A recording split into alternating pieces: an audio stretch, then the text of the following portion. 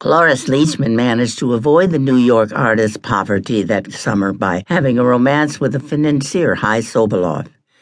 She took pity on me and on Paul Lind, who had also arrived in New York, and jobless like me, and invited us on the yacht Hy was renting for the summer at $600 a day, plus the cost of a full crew and a well-stocked bar and kitchen.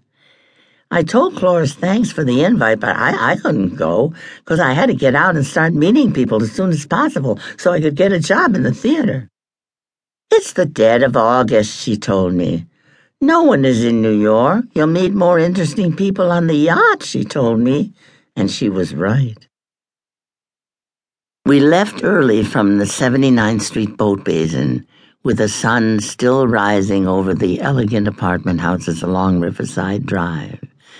For me, it was thrilling, being on that luxurious boat and looking out over the shimmering surface of the Hudson River and the green Jersey cliffs.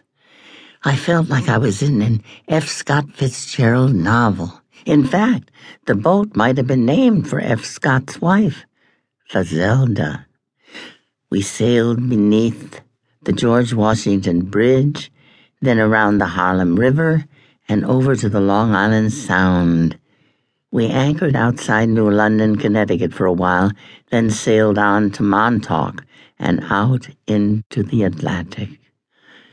The food was great and plentiful. Paul and I, hungry actors that we were, stuffed our faces with deviled eggs and caviar, marinated herring, cheese and crackers, beer and cashews, and melon and grapes, then ribs and corn on the cob. And when the boat reached the Atlantic Ocean, our deep-sea fishing destination, we threw it all up. Then a little while later, stuffed our faces again. Hy was a charming man, very nice. I could understand why Cloris liked him so much. In addition to being a millionaire, he was a poet, and we were obliged, as long as we were enjoying his hospitality, to listen to him read his verse on the high seas. We kept stuffing our faces while he recited his verse. It wasn't half bad, his poetry or his food. Hy had a poetry tutor named Milton. Milton brought his girlfriend. She sunbathed on the deck the whole time. Also on the boat were the daughter of British actress Gertrude Lawrence and her husband, a doctor.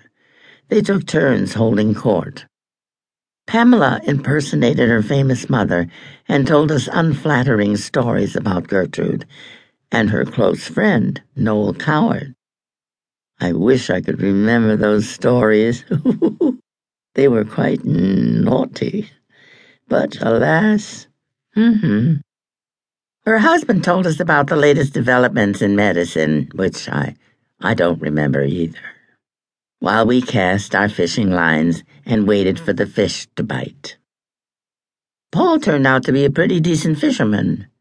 He and Hy hit it off with the bait and tackle and the hooks and lines and all the fishing talk. I objected to the whole business. It just didn't seem fair. Lure the poor things with some little piece of sardine, then reel them in and beat them to death. The fresh sea bass was delicious, though.